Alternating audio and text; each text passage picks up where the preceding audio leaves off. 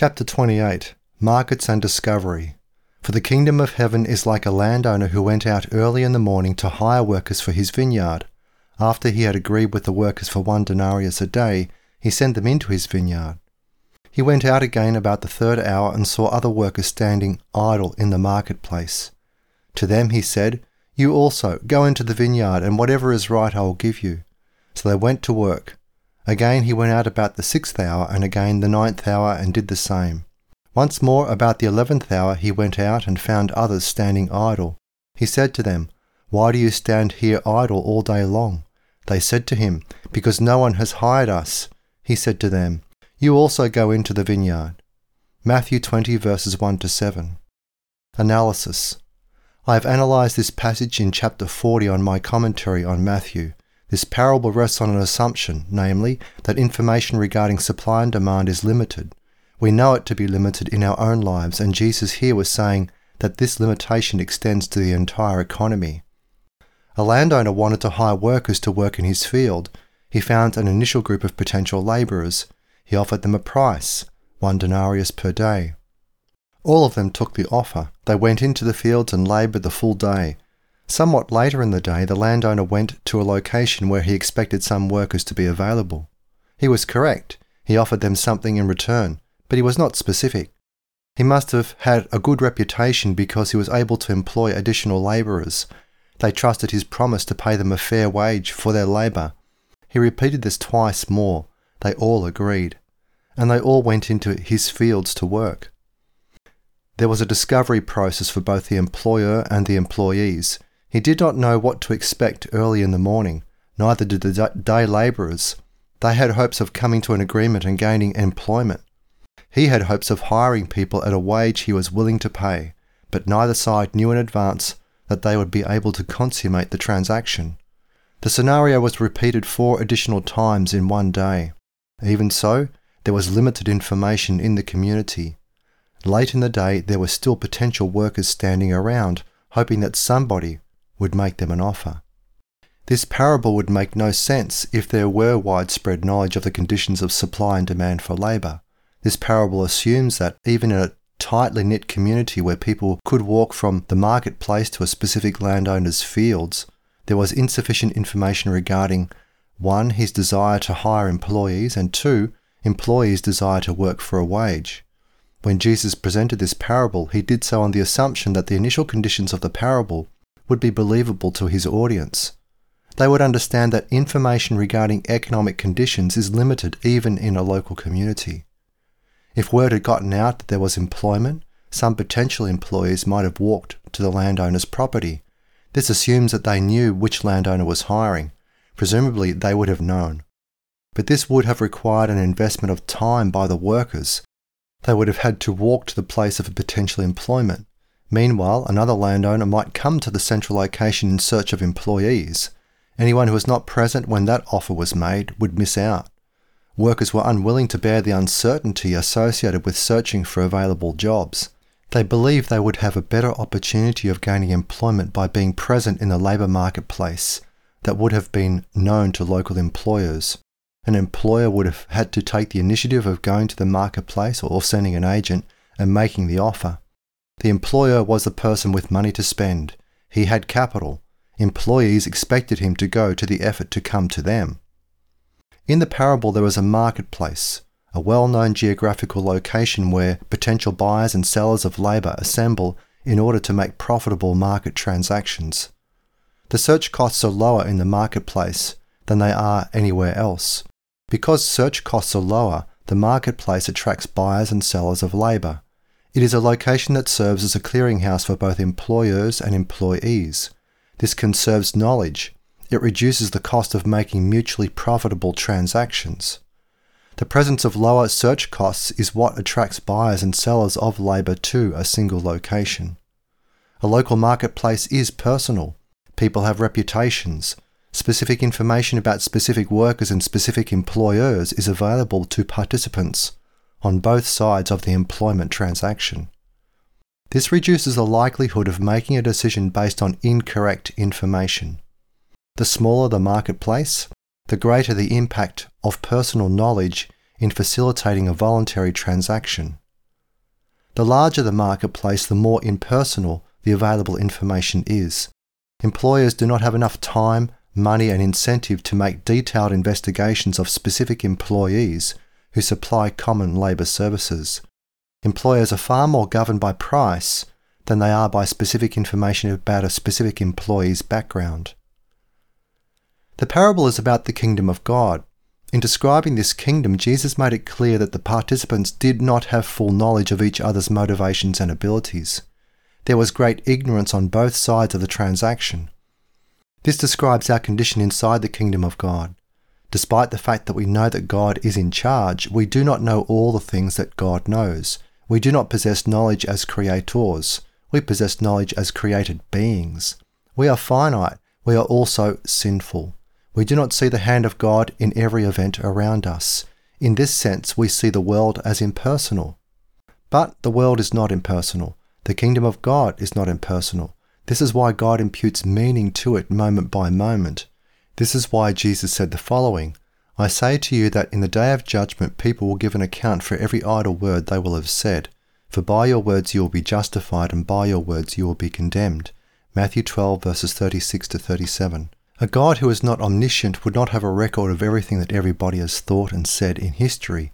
We can safely conclude that the world is not impersonal. On the contrary, it is comprehensively personal. Therefore, the market process is not impersonal. The employer had to spend money. Money is the most marketable commodity. In contrast, the workers had only their labour as a marketable asset. Their labour was more specialised than money. There was greater uncertainty associated with the ownership of labour to rent than the ownership of money with which to rent labour. The person with the money was presumed by everybody to have superior knowledge of the market. He had been successful in accumulating land and money. He was in the stronger bargaining position. He understood this, and so did the labourers. This is why they remained in the marketplace in the hope that employers would come to make offers. There was greater risk of rejection of an offer to supply labour than the rejection of an offer to pay money. There is an inherent asymmetric structure to bargaining whenever one of the parties has money. He is in a stronger position because he has a broader market of available people who will accept his offer to pay money. There are more people competing for ownership of his money than there are people with money competing to buy specific kinds of labour. Part A. Larger markets. Here I extend this analysis to the economy in general. There is limited knowledge of the conditions of the supply and demand of labour in a local community. Compare this to a regional community. We might imagine that the latter knowledge would be even less. But is it? In a regional economy or in a large city, knowledge of who is hiring and who is willing to rent labour services is not specific. It is not visibly personal. Yet we know that employers are able to find employees. Employers are able to find employment. Unemployment is relatively rare, even in economic recessions. In the worst year of the Great Depression in the United States, 1933, unemployment reached an all-time high of 25%. But this means that 75% of heads of households who wanted to work were able to find jobs. There was trial and error in the small town environment of the parable. Nevertheless, from the point of view of actual unemployment, there is greater predictability of the labour markets in today's world of prices and specialisation than there was in the small town of the parable. How can this be? The market process is, after all, a process of gathering relevant information and applying it to specific circumstances. Information, meaning accurate information, is a scarce resource. The market process is one of constant competition. Sellers compete against sellers. Buyers compete against buyers. They compete in many ways. The primary way in which strangers compete against other strangers is by means of price. Prices are objective. They reveal the state of the market. They reveal that individuals have been willing recently to accept offers at specific prices. The information appears to be highly impersonal, yet people with highly personal priorities, goals and resources are able to work out mutually beneficial exchanges with each other. There is a constant reconciliation of individual plans of action. Changing prices, more than any other source of information, provide the motivation to make changes in our plans. Prices are relatively inexpensive to convey. Decision makers can make better decisions because they have access to prices. By better decisions, I mean decisions that enable them to achieve their goals with a lower expenditure of resources than would have been possible if they had not had access to the information. As the market's influence spreads, larger geographical units become part of this process of information sharing. Because of international trade, the free market economy extends across national borders. This enables buyers and sellers of goods and services to take advantage of the best possible knowledge available of local circumstances. This kind of knowledge is essential for effective economic planning. It is available on a constant basis through market reporting systems. Prices are easy to communicate. It would be incorrect to call this condensed knowledge. Knowledge is not condensed in a price. What is revealed is either a recent exchange of a specifically defined form of property, or else what a seller of the specifically defined form of property is willing to accept in exchange for money. With this highly specific information in the form of a price, other decision makers can decide whether or not to pursue an exchange. The market process today is dependent upon a price system. The price system conveys information concerning the recent conditions of supply and demand. The larger the market, the wider the range of influence of objective prices. It is not necessary for employers to go to a location somewhere in town in the hope of finding low-cost employees. Nevertheless, such locations do exist in most cities in the United States. Employers hire part-time labourers without contracts. They pay these labourers in currency at the end of the day. These labourers do not have access to the legal employment markets. They may be illegal immigrants. They may be people who are willing to work below a state-mandated minimum wage. Whatever the reason, they prefer not to be part of the normal employment process. Their employment is far more uncertain than the employment provided in the conventional labour markets. This means that the more impersonal the market, the more predictable it is. It means that the larger the market, the more predictable it is. The reason for this is the price system. Prices are specific. They convey specific information about specific markets. Search costs are low. Competition is widespread. The range of ignorance regarding market conditions is narrow. The need for face-to-face recognition is less because the range of ignorance is narrow. People know what to expect. The rate of return on accurate information is high. Part B. Bidding for information. When someone makes an offer to sell something at a specific price, he is in search of a buyer who is willing and able to pay this price. He does not know where this buyer is or who he is, or perhaps even where he is. He does not need to know if there is a predictable delivery system, either digital or physical. The delivery system is highly competitive, which means both parties to a transaction can concentrate on the sales price. With the development of the Internet and specifically the World Wide Web, bidding for information has become international. As the cost of making a bid declines, more people make bids. The more people who make bids, the narrower the range of ignorance of opportunities. People can make more rapid decisions. Markets are a discovery process. Markets are governed primarily by means of objective prices, but they are also governed by written contracts. Individuals can sell out their responsibilities. They become clearer about these responsibilities. The willingness of individuals to take on more responsibility is the primary dynamic factor underlying economic growth. It is also the essence of the Dominion Covenant. As economic growth increases, the number of opportunities also increases. This is the best definition of economic growth, an increase in the number of opportunities available to people with fixed monetary incomes. Their money will buy more. Their money becomes more productive. Their time becomes more productive. They seek out a better rate of return on their money. They also seek out a better rate of return on their time. As buyers, they possess money. They seek better prices, better deals, and a better lifestyle. As sellers of labour services, they seek buyers who are willing to pay what they ask. Without the market process, they would be unable to increase the number of opportunities available to them. They do not know where these opportunities are. They can search for these opportunities only because of the market's process of making available relevant, specific information in the form of prices. If people knew where the relevant information is, they would not need the market process to guide them to this information. Similarly, in the parable, if the employer had known there was a large supply of available labourers, he would not have to go back throughout the day to hire more of them. The same can be said of the labourers. They would have shown up early in the morning and they would have accepted the offer of employment, but they did not know. Part C. Discovery and Dominion. The central fact of the discovery process is this: no one knows in advance what is going to be discovered. Humans are finite. They have limited knowledge of themselves and the world around them. This is an inescapable aspect of their finitude. This is why the discovery process itself is eternal. The Dominion Covenant mandates the extension of man's control over nature. Genesis 1 verses 26 to 28. This is not optional. This is definitional. It literally defines mankind. The model was established in the garden. Adam and Eve had limited responsibility within the confines of the garden. But in the midst of the garden was a river that broke into 4 rivers, and these rivers would have carried mankind out of the garden into the world. Adam and Eve were to start small, but then they were to extend their dominion geographically. But this extension was not simply geographical, it was intellectual. They had to have greater understanding of the cause and effect system that governs the world.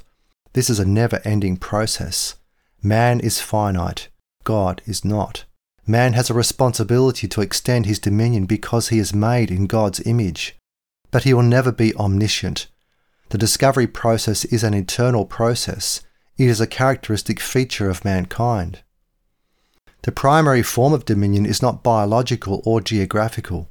This is because population growth in Eden, if compounded at 5% per annum, would have filled the earth in a few centuries. So the primary form of dominion is intellectual. Each new discovery opens up new realms of investigation. Each question that gets a preliminary answer by some creative individual raises new questions that call forth new investigators and new approaches to investigation. Not only does man's knowledge not approach the omniscience of God, it moves in the opposite direction. The more that men learn, the more questions they have. The more that men extend dominion operationally in their environment, the more opportunities for greater dominion are discovered. The private property system that is established by biblical law is the judicial foundation of constant innovation. Someone who discovers a profitable approach to solving a particular problem becomes responsible for the administration of that process. In order to encourage this extension of personal responsibility, the private property legal system allows discoverers to profit economically from their discovery. There is an economic incentive associated with the discovery process. An inescapable aspect of dominion is an increase in personal responsibility. Therefore, God has established the central benefit of the private property legal order: economic encouragement for people to seek out new opportunities to exercise greater personal responsibility. Part D. Discovery and Ownership. Ownership establishes personal responsibility. This responsibility is legal, trusteeship. It is also economic, stewardship. The biblical-based discovery process is based on the private ownership of property. Private ownership is an incentive to pursue innovation. This discovery process links the responsibility of innovation with the benefits of innovation. The person who discovers a new process or insight is legally allowed to profit economically from his discovery. He must take responsibility for it, but this responsibility is always associated with potential benefits. There is a positive incentive for taking responsibility. This incentive is increased personal wealth. The positive sanctions associated with obedience to biblical law, Deuteronomy 28 verses 1 to 14, are manifested in higher rates of innovation than in societies in which private property is not widely dispersed and defended by the civil government. The discovery process is an aspect of the biblical doctrine of imputation. It is the ability of an individual to discover correlations between general laws, including economic laws, and predictable outcomes. Men are made in the image of God. Therefore, they have an understanding of God's laws of causation. Individuals find themselves in specific historical and geographical conditions. They have the responsibility of extending dominion in these areas of personal responsibility. To do this, they must make judgments regarding the correct application of general principles of causation in relationship to the historical world around them. This is the procedure of modern science. This is also the procedure of entrepreneurial innovation. Imputation is subjective. It involves the application of objective rules of order to objective historical conditions. It is this combination of subjective evaluation of historical facts and rules of creation that is the essence of both science and entrepreneurship. Neither the scientist nor the entrepreneur knows in advance if he is going to be successful in his investigations. Neither individual can say with any degree of accuracy what the nature of the discovery will be. The market's discovery process, like the scientific investigation process, involves uncertainty. This is why the discovery process of the free market, like the discovery process of modern science, does not enable the practitioners to specify in advance what exactly it is that they are attempting to discover. They are attempting to discover solutions. They have only the vaguest understanding of the outline of these solutions. The private property system establishes the general terms of ownership of new ideas and processes. Because it authorizes entrepreneurs to profit from their discoveries, this system encourages individuals with specialized knowledge to pursue this knowledge in ways that may reward them economically. This is how knowledge, which is widely dispersed, is put to the service of consumers. But these consumers are themselves innovators to some extent. They have participated in the discovery process. They have been successful to some degree, which is why they possess money. They can therefore reward successful producers who serve their wants efficiently. The private property legal order creates a system of objective feedback. There is positive feedback. Successful innovators prosper. There is negative feedback. Unsuccessful innovators run out of money and cease to compete in the marketplace. They cease buying resources from successful entrepreneurs. In this sense, the entrepreneurial system reflects the final judgment. It also has a system of positive feedback, inheritance by covenant keepers. It has a system of negative feedback, disinheritance of covenant breakers. Covenant keepers continue to innovate and exercise dominion throughout eternity in the new heaven and new earth. Revelation chapter 21 and 22. Covenant breakers never again gain access to scarce economic resources. Revelation 20 verses 14 to 15. Part E. Rival Management Systems. We learn in the parable of the field owner and the day labourers that there is imperfect information in this world. Perfect information is possessed only by God, omniscience. This is an incommunicable attribute of God. The overwhelming benefit of the Bible's private property legal order is this: it enables individuals to identify who is responsible for property management. There is a fixed connection between ownership and personal responsibility. Any attempt to undermine this connection is an assault on biblical ethics. The Dominion Covenant involves the extension of man's dominion across the face of the earth. This inescapably requires men to exercise personal responsibility. In order to encourage men to exercise dominion, the private property legal order authorizes innovators and entrepreneurs to profit from their discoveries. It is this strong element of economic self-interest that undergirds the extension of the Dominion Covenant in history and in eternity. The private property legal order offers rewards to individuals who possess accurate knowledge of how to apply general principles of economic organization to specific historical conditions. This kind of knowledge is decentralized. If there is no system of rewards associated with the possession and implementation of this knowledge, innovation will be minimal. The following analysis rests heavily on the insights found in the 1944 book by Ludwig von Mises, Bureaucracy. There are two forms of management: bureaucratic management and profit management. In theory, property can be managed primarily by civil government. This is the bureaucratic management model. Property can also be owned by individuals and corporations. This is the profit management model. Bureaucracy is a top-down model. The process of discovery is directed from the top. Profit management is a bottom-up model. Discovery is at the periphery institutionally. One ownership system involves the assumption of a greater practical wisdom through bureaucratic management. The other involves the assumption of greater practical wisdom through individual enterprise. I add the following insights. The bureaucratic management model universally conceals personal responsibility for failure and therefore also for success. Successful bureaucratic innovators are not rewarded by allowing them to share in the ownership of their discoveries.